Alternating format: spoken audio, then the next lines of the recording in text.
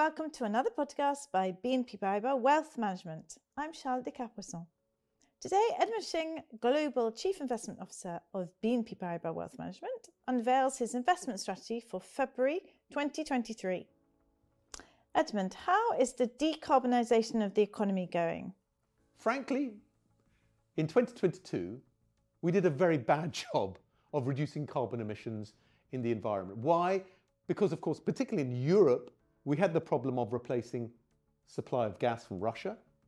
Now, of course, some of that was replaced and is being replaced by LNG, liquefied natural gas, coming from Qatar or the US, but we can't replace all of it. We have also reduced our consumption of energy, particularly of gas, industrial and household consumption, so that helps. Again, not enough. So we have had to also find alternative sources of energy to substitute for gas, particularly for electricity generation. And unfortunately, in much of Europe, particularly in Germany, that has been coal. The result is that on a global scale, we have burnt more coal in 2022 than ever before in any preceding year, which clearly has not been good news for carbon emissions. However, for 2023 and beyond, we are making a huge push to invest in the energy transition, in renewable energy generation, in reduction of demand, and these investments should, of course, help reduce carbon emissions in 2023 and the following years. How are we financing the energy transition? In terms of financing the energy transition, there are two main programs in place today. In the US, first of all, we have the Inflation Reduction Act recently passed by the Biden administration, which provides huge amounts of tax credits to companies investing in renewable energy generation, solar panels, wind, biomass, and other. This is huge.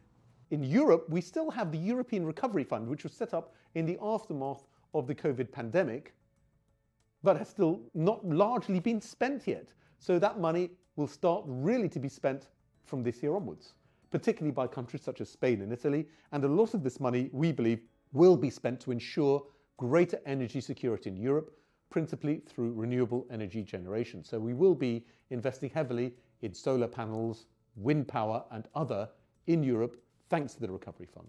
Efficiency is the name of the game. Do you agree? What do I mean by that? I mean that it's all very well to replace our demand for gas with demand for other fuels, including renewable energy.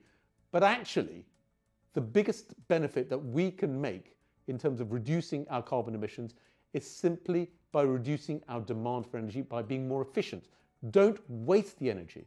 Find more productive ways to use it, find more efficient ways to use it. So produce the same number of goods and services using less energy and in particular less gas. We are working on that.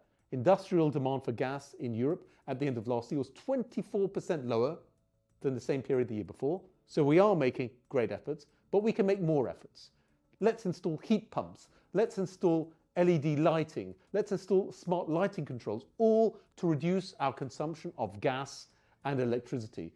Let's improve insulation of our houses and our flats. Again, this will all help to reduce our energy demand, and with our energy demand coming down, we will therefore also help the environment. Edmund, what is a good way to invest in the energy transition? Well, I think to keep it simple, there are two ways that I see that are nice and simple. Firstly, you can invest in dedicated energy transition funds. We have a number of these products, these funds, in our range that we propose to clients. You can do that. They're very good. They focus very much on this thematic. Or, even better, in my view, is that you can invest in the producers of the necessary commodities, the battery metals that we need for the electrification of the economy, that we need to put into the batteries that go into electric vehicles, for instance, principally copper, nickel, and lithium. Demand for all of these three metals is projected to grow substantially, in fact exponentially, over the next 20 odd years. And so I like to invest in the companies that produce these metals today. And you can buy that via, again, funds or ETFs of these commodity producing companies. Last but not least, in conclusion, what do we like? We still like equities. We are positive in equities, particularly world ex-US equities.